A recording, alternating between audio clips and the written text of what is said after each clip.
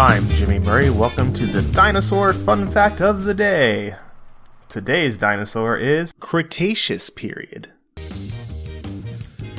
The Cretaceous period was the last and longest segment of the Mesozoic era.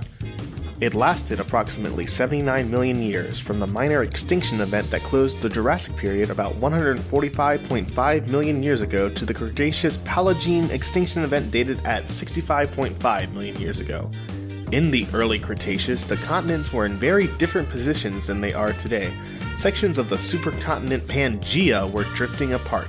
The Tethys Ocean still separated the northern Laurasia continent from southern Gondwana. The North and South Atlantic were still closed, although the Central Atlantic had begun to open up in the late Jurassic period. By the middle of the period, ocean levels were much higher. Most of the landmass we are familiar with was underwater. By the end of the period, the continents were much closer to modern configuration. Africa and South America had assumed their distinctive shapes, but India had not yet collided with Asia, and Australia was still part of Antarctica.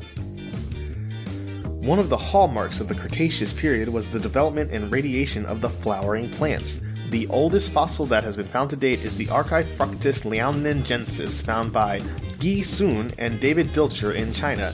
It seems to have been most similar to the modern black pepper plant and is thought to be at least 122 million years old. It used to be thought that the pollinating insects such as bees and wasps evolved at the same time as the angiosperms.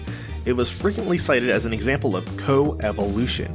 New research, however, indicates that insect pollination was probably well established before the first flowers. While the oldest bee fossil was trapped in its amber prison only about 80 million years ago, evidence has been found that bee or wasp-like insects built hive-like nests in what is now called the Petrified Forest in Arizona.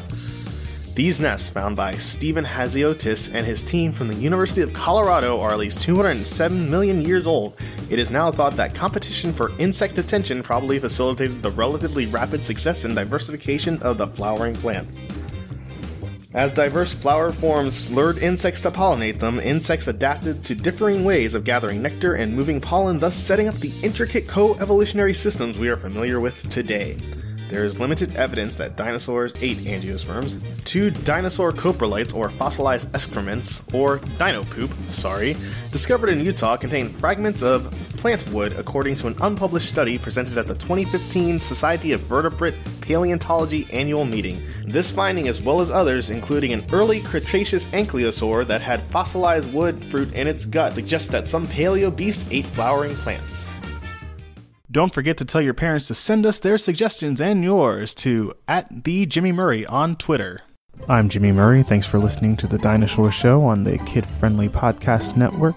Music by Kevin MacLeod. Executive producer Chris Kremitzos.